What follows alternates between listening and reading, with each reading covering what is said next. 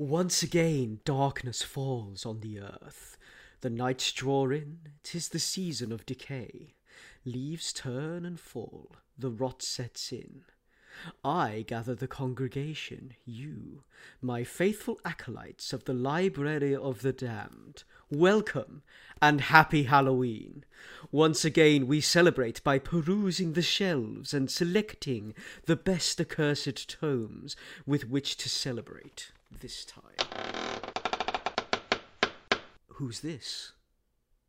Somebody new joins our congregation of ghouls and lost souls. Hello? I don't remember ever seeing you in my library previously. I took a left at Albuquerque. You must be one of the regular Ace Comicals hosts.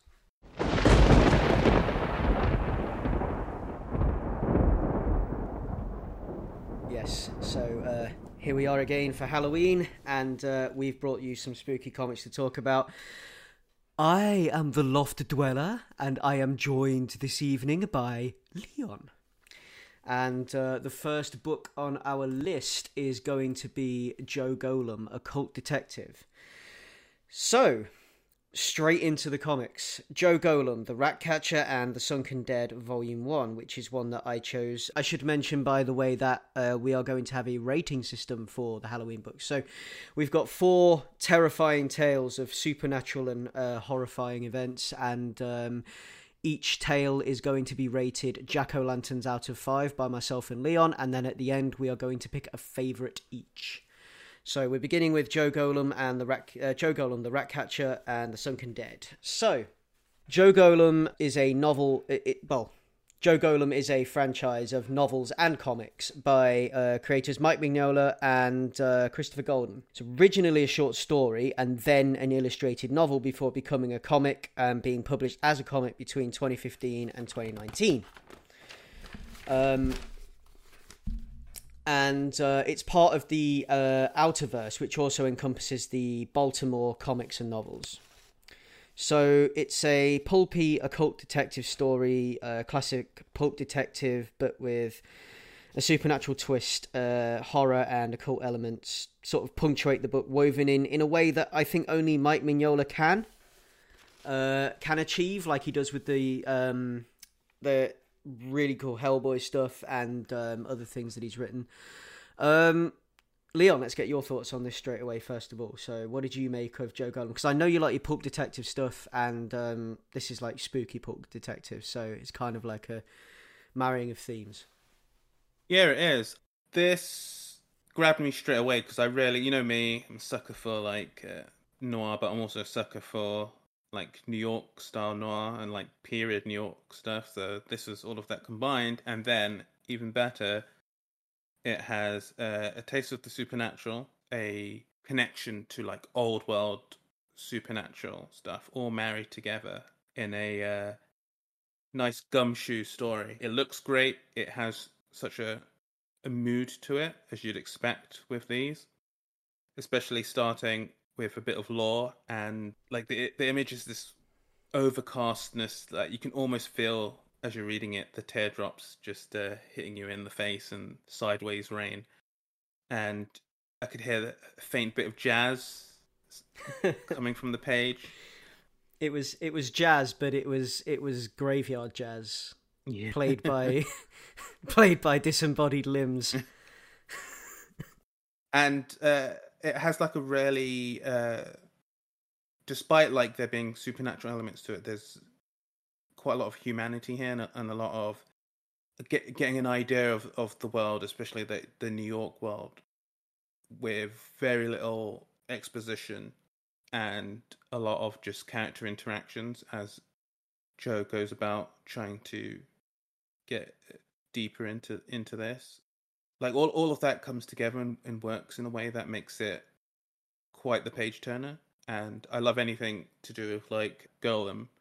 So having that element of the story and history and stuff in there made it very added a lot of color and a lot of texture to the story. Yeah, it's really cool, and it's very, very Mignola, and it's it's almost like it's like Hellboy, but it's basically, you can imagine Hellboy popping up at any point. Yeah, definitely. In this story, just showing up like as part of the proceedings. It's alt history, so it's like Lower Manhattan has been submerged after a disaster, like 40 years prior to when the story takes place. It stretches back further than that, though. The story goes back further to, well, you know, like, is it spoilers to say the origins of Joe Golem himself? The bulk of the adventure takes place in the 60s and 70s, and in this sort of flooded Manhattan. It's rife with supernatural and occult activity, and I really do love the noir styling and the shadowy, sometimes bleak realism. It's cold light, it's grey, it's drab, it's hard.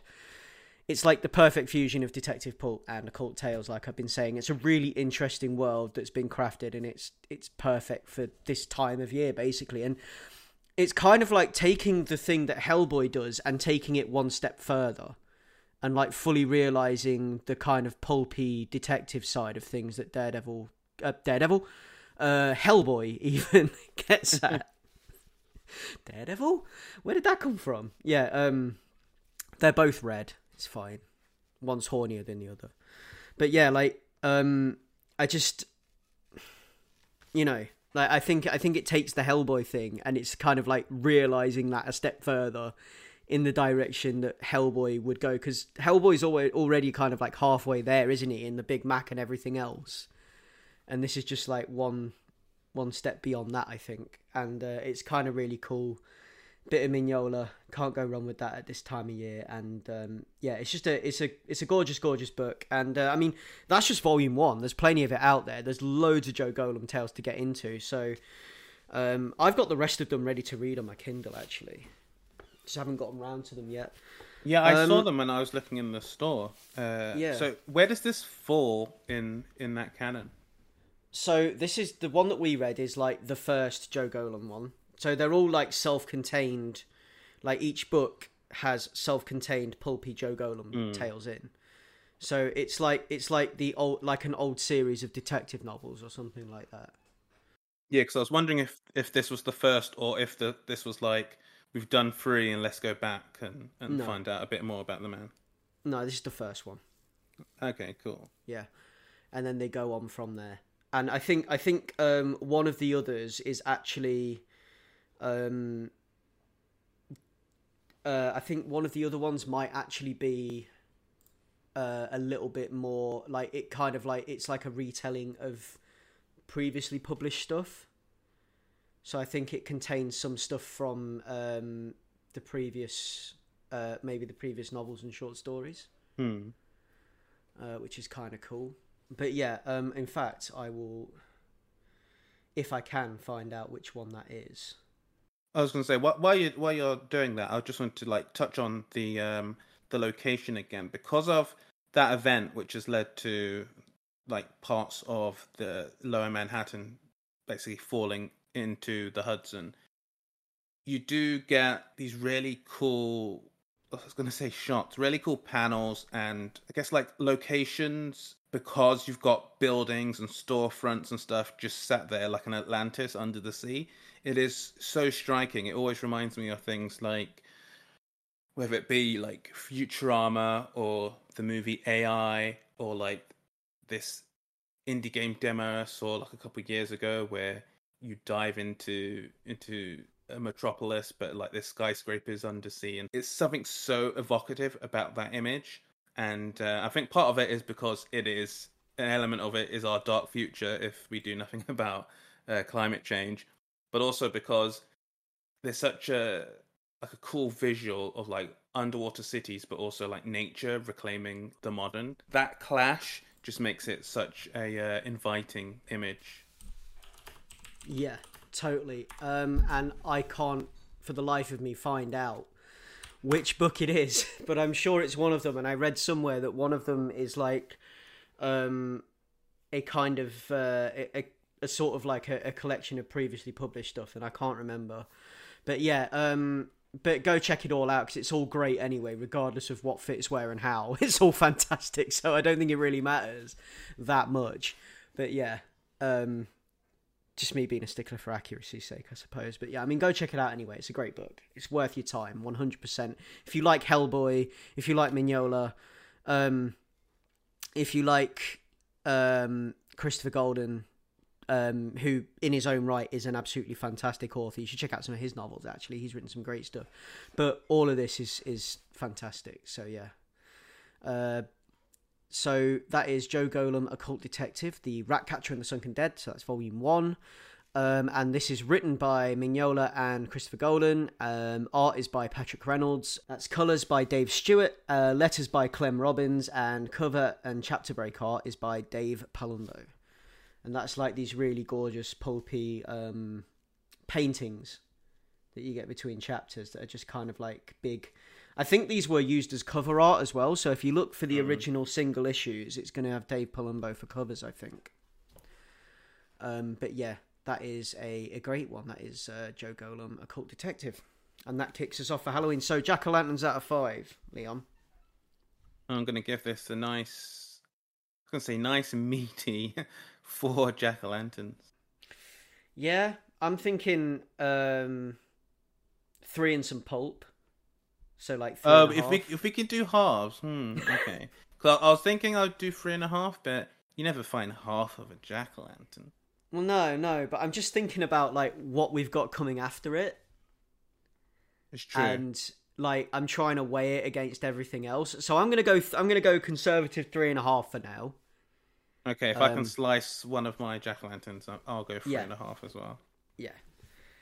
Just get your big old Michael Myers knife and just hack through, cut that jack-o'-lantern in half. Next on the list is another one that I've chosen, A Vampire Tale, Brothers Dracul.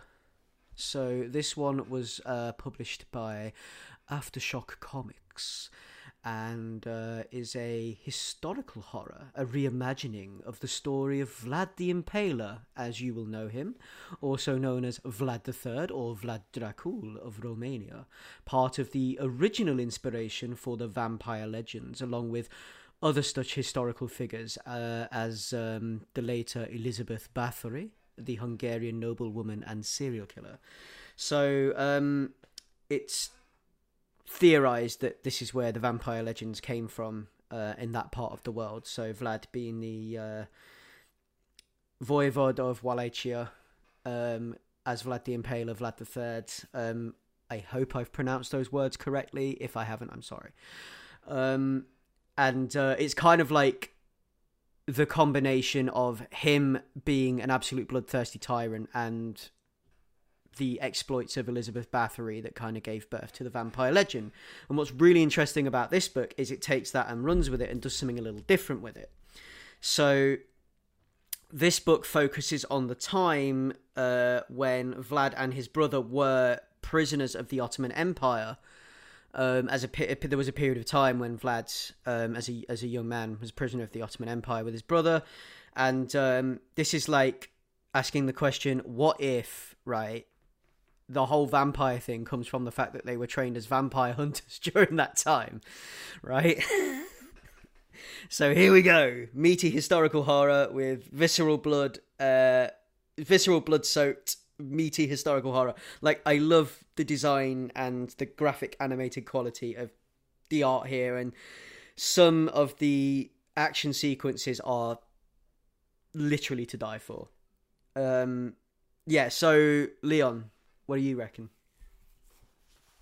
Yeah, I had a lot of fun with this. I really like the look of it. It's quite punchy. It doesn't have that historical muted thing. Instead, the art jumps off the page. And again, it's another period piece that manages to be propulsive and also a page turner. Again, it's a fun alt history thing, or is it? Yeah, I really like it because you could easily, like with the locales, you could easily just fold this into some greys and some browns. But I like how colourful it is throughout as we watch these two brothers be part of this world that is not theirs, really, and have to interact with these people who generally conquered them and they're not seen as being part of them.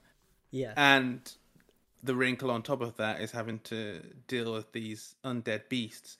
So I think it manages to up the drama and up the stakes in a really cool way. And as we sort of progress through the story, they manage to do a good job of doing that origin of a villain. Yeah, it does feel very much like that origin of a villain vibe. Like, I like how, like you were saying about some historical stories, they go for these like drab browns, and everything was caked in mud and generally quite shitty for people in those days. So it's all like various shades of dried blood, mud, and shit, right? But with this, they've gone, it's actually got some color to it, and it's got some bright vibrancy to it, which I imagine, like, because when people go for historical accuracy, what they do is they go gritty.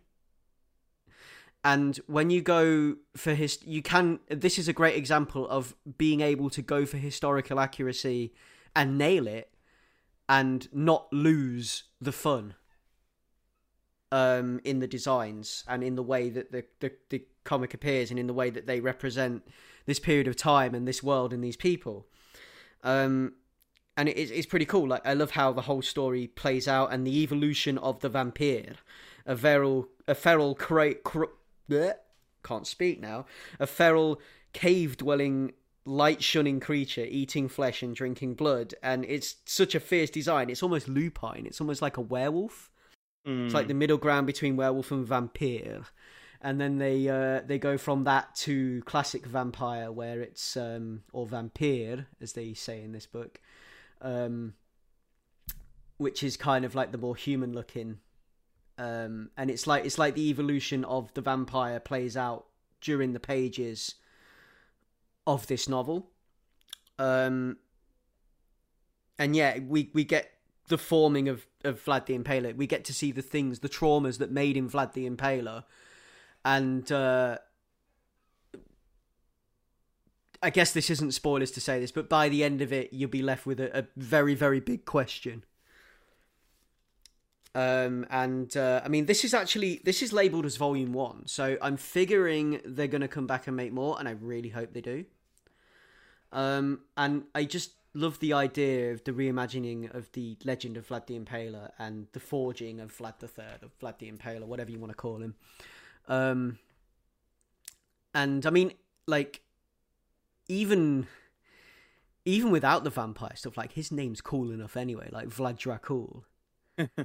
Like, Vlad the Dragon, like, damn. Yeah, and like the name.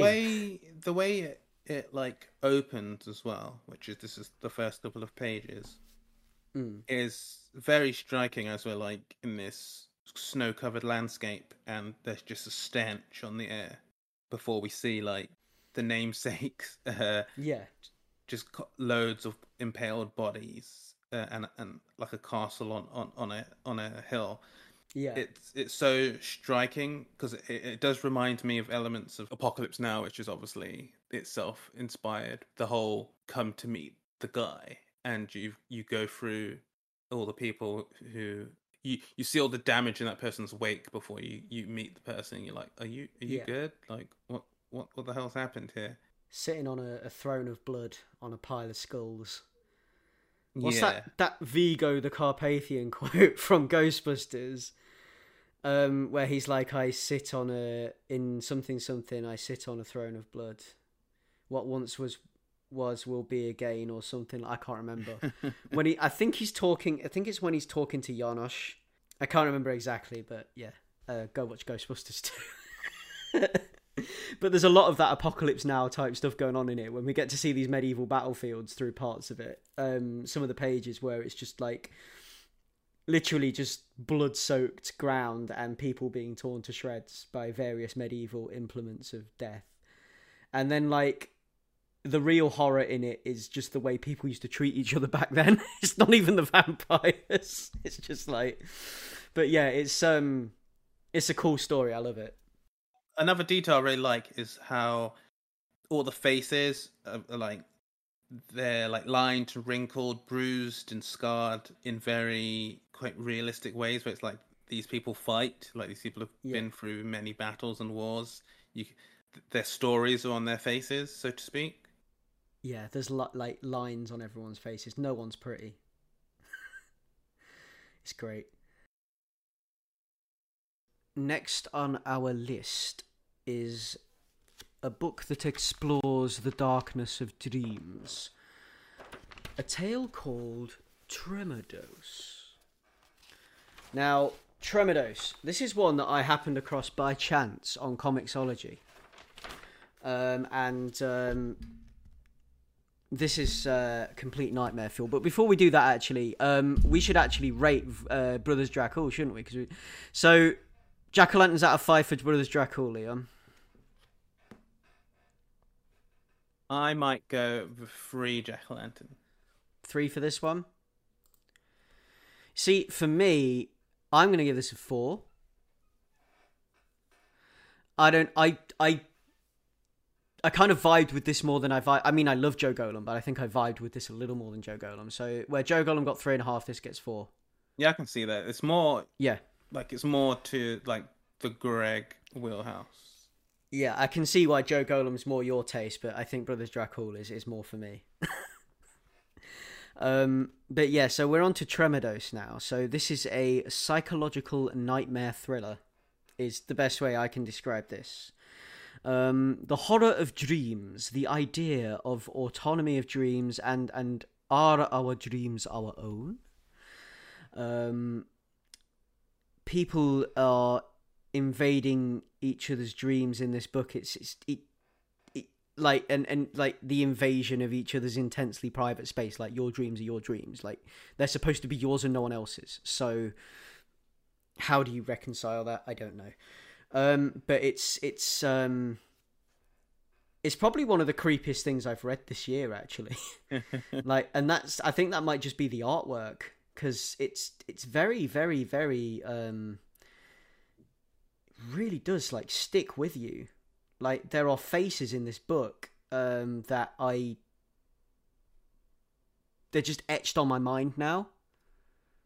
Like, can't get rid of them. So this is dreams, the mind. Like, what if your mind is not like the horror here and the fear here is like, what if your mind isn't the impenetrable fortress you thought it was? Like, the existential terror and the horror of invasive, intrusive presence, you know, in your head and whatever else. And it's just like the unbridled power of dreams and the fear of your own subconscious and the fear of your own inner thoughts and feelings and intrusive thoughts. And it is told through these haunting black and white images, which are really disturbing, really unsettling, really strange, and really unnerving. It's rendered in pencil, watercolor, like mixed media artwork, which is, it's like pencil, watercolor, acrylic, and ink. So it's like the Four Horsemen. So like they use all of it. I just quickly roll the credits at the top for this one. So this is Tremadose by Michael Conrad and Noah Bailey. And this is published by Comixology. So, Leon, your thoughts on Tremadose? I had a really good time with this book. A really good time. Like you said, like just the look of it immediately is super striking. And going through these first couple of pages and being introduced to there's all these little details and this general like session where these two, they're like research students or something. yeah, they're speaking with a character who has seen one of their signs, which is have you seen this person? Have you dreamed this man? And because it feels like they are looking into because you know, like these like research grant study things, like all types of like weird and wonderful things, where it's like what people's sleep patterns are and all these different things. So it doesn't feel that out of the realm of possibility to like get everyone get people together to see if they've dreamed the same face. Like it could be a thing where they could be trying to find out about suggestion and blah blah blah blah. But anyway, they're having a meeting. It's been recorded, and they are trying to find out. And we're with it's Jin, right? Jin Morris. Yeah. Yeah. And they are trying to find out what was the context in these dreams for seeing this face. And it all starts off like quite weird, but quite shrinky. Yeah, like it all makes sense. It's like quite psychological. Trying like they're getting into what would cause this, and just trying to get the data down of like what was going on, and when this face appeared, and like, oh, it's happened in multiple dreams. Okay, tell us more about it, and we're getting into like recollections of dreams. And man, the face is so scary. Yeah. It is the literal stuff of nightmares. Yeah. It truly is. Like going through all of that stuff, that's what was striking. Because all the dream stuff was really interesting by itself. Because it's almost like the character is trying to like work out a bit of trauma, and this stuff is like side where it's like, yeah, and I've also seen this face, but I had to see this thing, and I had this thing, and it seemed like it was trying to help, blah blah blah. But then, man, things escalate and take a turn, and it takes turns that had me dying to find out what was happening next, and it became a true page turner where I just wanted to see what new, weird, and wonderful thing, what interesting concept the team were gonna pull out next, and all of that is accompanied by this great, mostly like black and white artwork, which you know me on this, I'm always going on about facial expressions and stuff, and like so many like really, as you were saying, Greg, like the image is burnt into your brain. Like there's so many just normal character faces.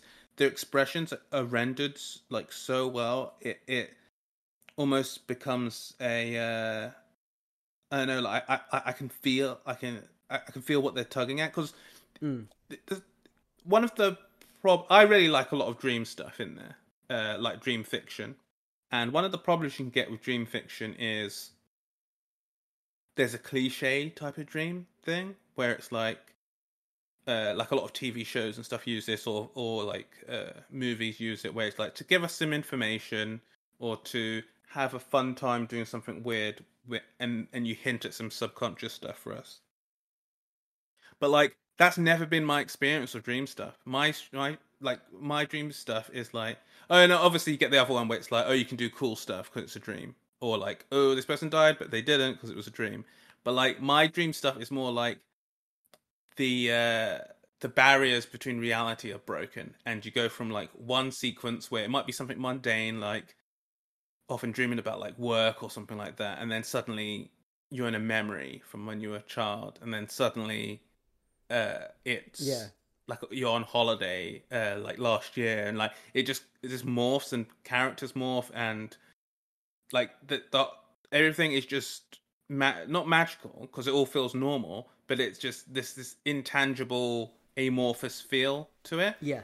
And I think this captures the idea while not going like full like Paprika on us or anything like that. It does capture that element, but also the those dreams that you or like nightmares that you wake up from, and they got you, like because it was a memory about someone or something or some situation, or it was just your subconscious like reminding you of like self-failing or something like that, or it's just a general thing that you're scared of. Like it manages to capture the feelings and emotions behind the dreams, as well as the cool imagery that you can get with dreams. And like this had me. It had me in. I was hooked throughout. Yeah, it gets more and more haunting and surreal as you fall deeper into that rabbit hole. It really does. And it just gets weirder and weirder and weirder. And it gets very, very, very, very, like, disturbing in a very everything kind of way. Do you remember the book Everything, Chris Cantwell? Yep. Christopher Cantwell? Yeah, I won't say any more than that. But it really does, like, and then you get to the point where it's like, where does one dream end and another begin? And then, like, there's clowns and there's Hypno-Abysmal, and you're drinking the Hypno-Abysmal, and you're vomiting dogs and babies and statues of the Virgin Mary. I don't know. Like, it's just, yeah, you just fall deeper into that hole, and you just, once you begin reading it, it's near impossible to put it down. It really is. Like, I read the whole thing in one sitting. I had to. Yeah. I had no choice. And it is very much the horror that exists inside our own minds and souls, and the fact that, like, on top of that, the horror of the desecration of, like, your last bastion of freedom, which would be your own mind, I guess. Like, you are at the mercy of, well, I guess it's one of those things where it's like opinions will differ, but in my mind, you are at the mercy of outside influences everywhere, but when you're in your own head. But even then, I guess you are at the mercy of outside influences there as well, and that's the question, and that's what's so weird and creepy about it. Like, the fact that someone can invade you to that level is weird. Yeah, because it really does. You do have that feeling of, as of the sort of breaking of boundaries that can happen just in one's own subconscious, going from, like, element of a dream to element of a dream. The idea of losing the sanctity of that, and, like you say, like, being hacked basically would be, like, the idea. It's so invasive. Like, I reckon most people would prefer their, like, emails got hacked than their dreams. Oh, absolutely. Please, yeah. That's not an invitation. You need to get that, like, 5-factor for your dreams. I know, man. I do now anyway, after reading this. But yeah, that is Tremedos, and I fully recommend you pick that up because it's there. And it's available on Comixology, and it's really good. And it's an original, wasn't it? Comixology original, yeah. And I think the same team did another book that I've got loaded and ready to read, called Double Walker, from the same creative team. Sweet. Another Comixology original, another weirdy horror book by Michael W. Conrad and Noah Bailey. So yeah, I feel like if you enjoy that, I'm flicking through Double Walker now. I'm gonna read it after this cast, but I'm really getting on it. So Loft Dweller approved both of those, and that's a full 5 Jack-o'-lanterns from the Loft Dweller for that one, I think. Yeah, I'm gonna have to join the Loft Dweller of this. Yeah, that really will get in your head. So for this Halloween, read it at night, and it's a full 5 Jack-o'-lanterns out of 5. And the last one on our list this evening, the last dusty tome that the Loft Dweller is going to pull from the shelves of the Library of the Damned. Behold, my acolytes, I bring you Vicious Creatures, an anthology, 9 tales of woe and misadventure, as the book puts it on the cover.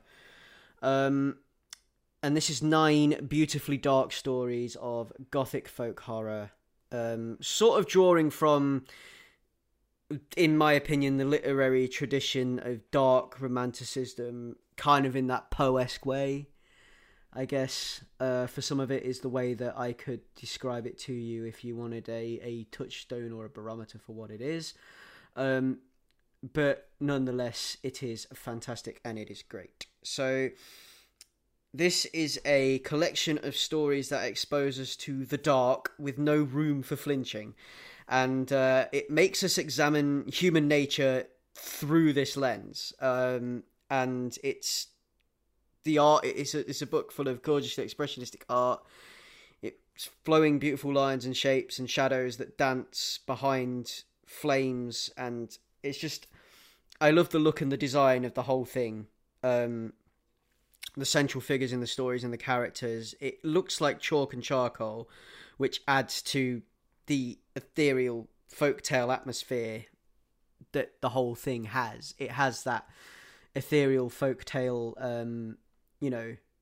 fables thing going on, but at the same time, it's also like that gothic folk horror, and it really is like in the tradition of gothic romanticism, I think.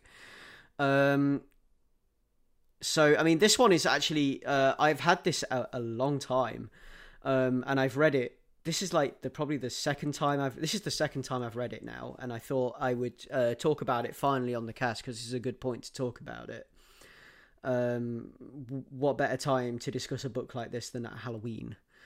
So it finally got its time. It finally got its air, so to speak, because I've been sitting on this for a while. So Leon, what do you think of this? Yeah, I thought this like collection was really. I think it's effectively morbid. You know what I mean? Like, I think it's picked some like really interesting topics. It's focused on characters throughout history and who are in certain, I guess, interesting parts of their lives, and then it's just dropped chaos on them.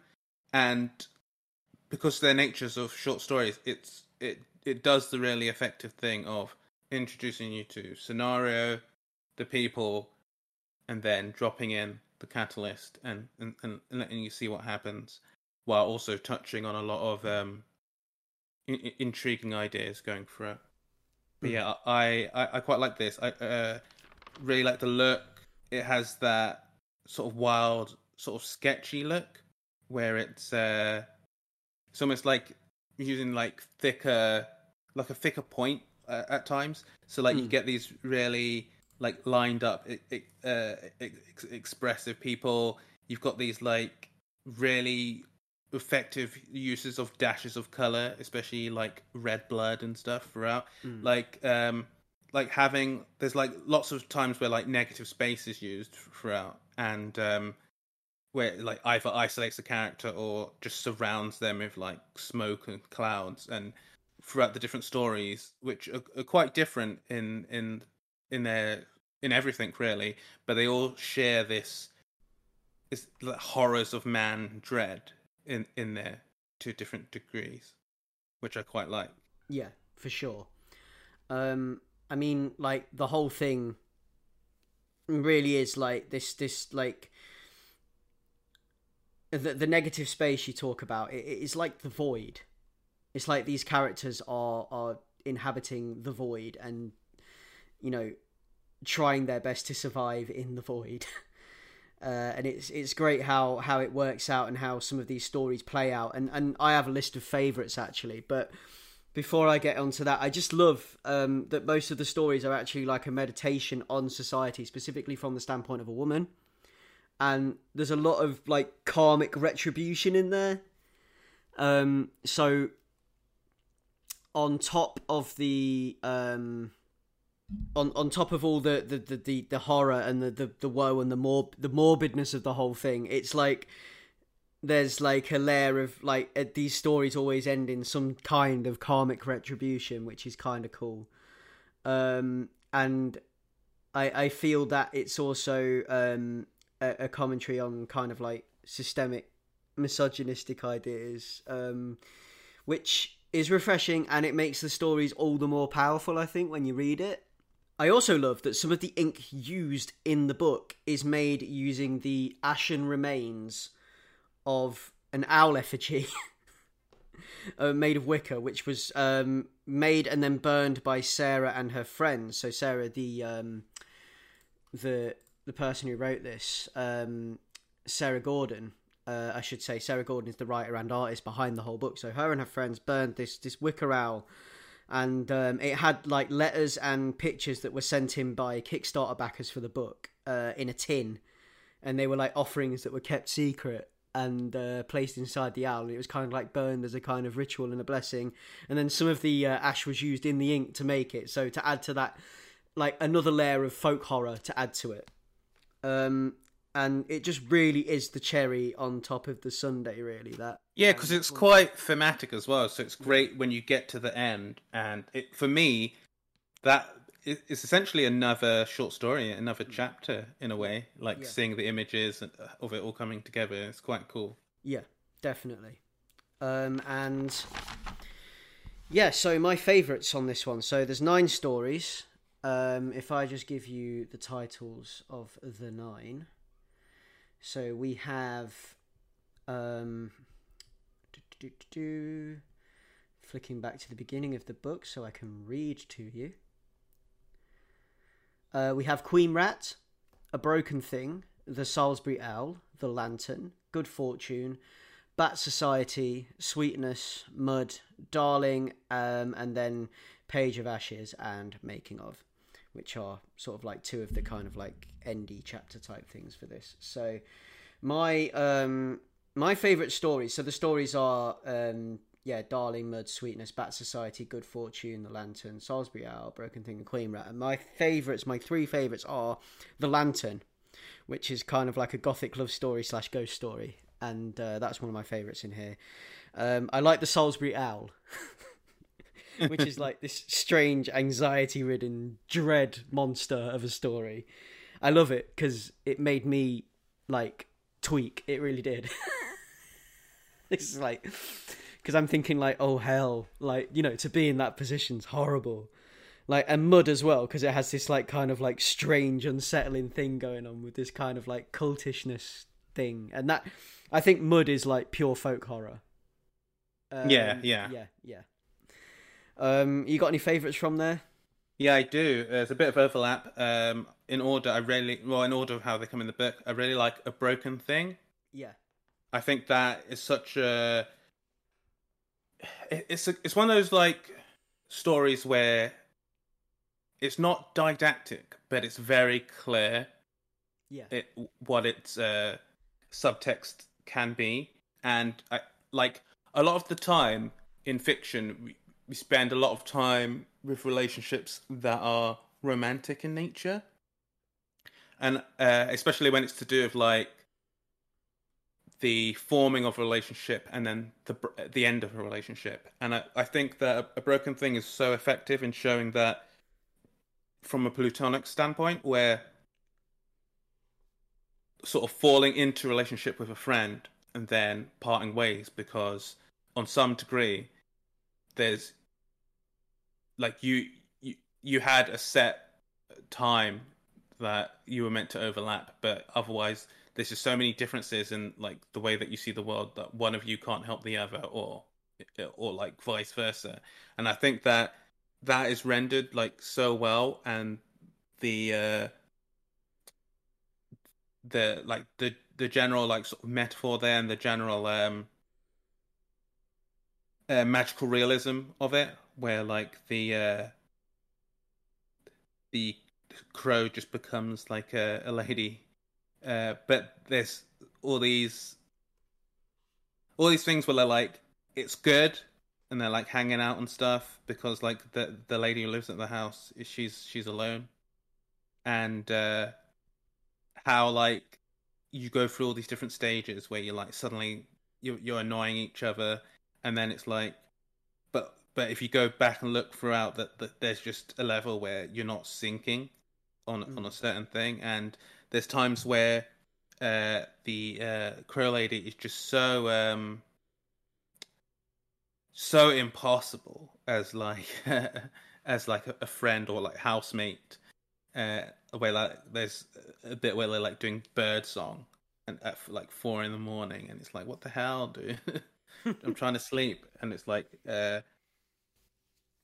like, can you like keep it down? It's like, it's the dawn chorus, so no, we're not gonna stop. Exactly. Yeah. It's a bird thing, you wouldn't understand. And it's like, but then the other elements of like, you just different little things where like trying to stop help a friend who's like part of an abusive relationship or something like that, and you can't make them not be part of that, but it's still mega painful to sort of be a bystander.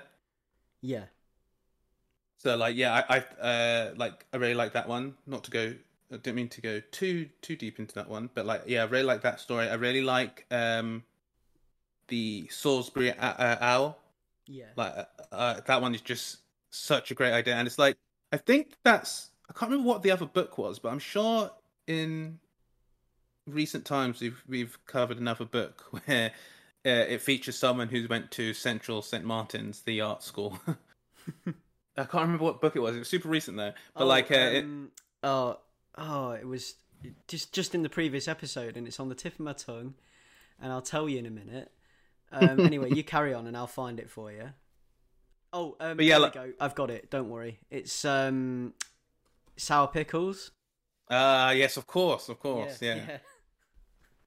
But like, I do love the like because it kind of elements of that story kind of like scratch the same itch of like sour pickles, where it's the sort of the like what is your future in art type thing, and like watching other people who have like a privilege of whatever thing seemingly just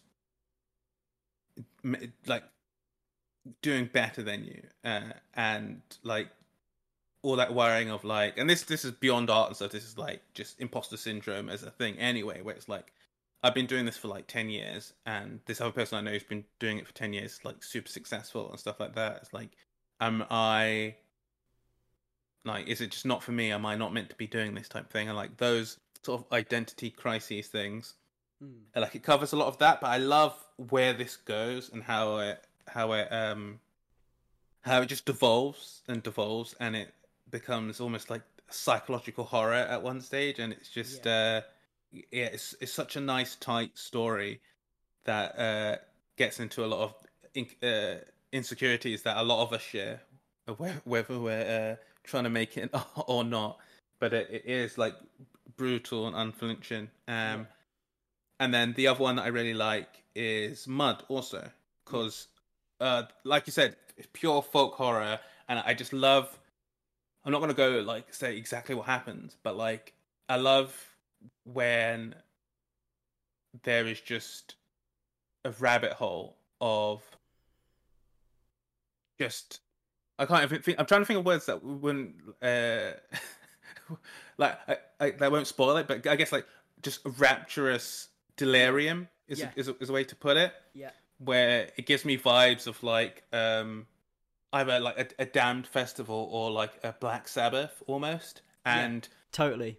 Yeah, and it just like reality like loses a grip on the people and involved, and it just becomes this next level thing. But then what runs throughout this that I think is really awesome is that with all the magical realism or just the straight up fantasy stuff, there's a boom savage like real human element to it, and I like how that human element in this book, not even bookends, but is on both sides of this and following that stuff, and it's just like, oh, it's like it's an extra like wrinkle that like sort of hits the message home with it a lot more effectively. So like that story really worked for me. Yeah, I have very, very similar reasons for liking it, and it's just I mean, all of the stories in the book are really good, but like I mean, the one that isn't overlapping our list of favorites. Mine, I like The Lantern, and I think I like it because it's like the classic ghost story, and I like the synchronicity in it and everything else. I don't know why things like that work for me like they do. They just do. I just really enjoyed like the whole fire thing, and it looks so gorgeous as well. It's one of the prettiest ones. Yeah, because that's one that plays really well with a lot of the sort of shadow, negative space, darkness. Yeah, it's right. I think it's that, and the fact that I've been reading The Me You Love in the Dark as well, and it kind of, I don't know, it has like a similar vibe to that, because it's like the writer like trying to find inspiration, going to some old house and meeting a ghost. So yeah, it's very cool. All of it's very cool, and I think that is our final one. for our list of Halloween tales. So that has been 4 Halloween books for you to sink your teeth into and But what is your rating? draw blood from. Yes, what is my rating? So for Vicious Creatures, I will give that I think I'm going to give that a 5 jack-o'-lanterns out of 5 as well. What do you think? I'll probably give this a 4. If it was solely on like the stories that I mentioned plus a handful of more, then maybe I'd be pushing a 5. But I think all over, I'll probably give it a solid 4.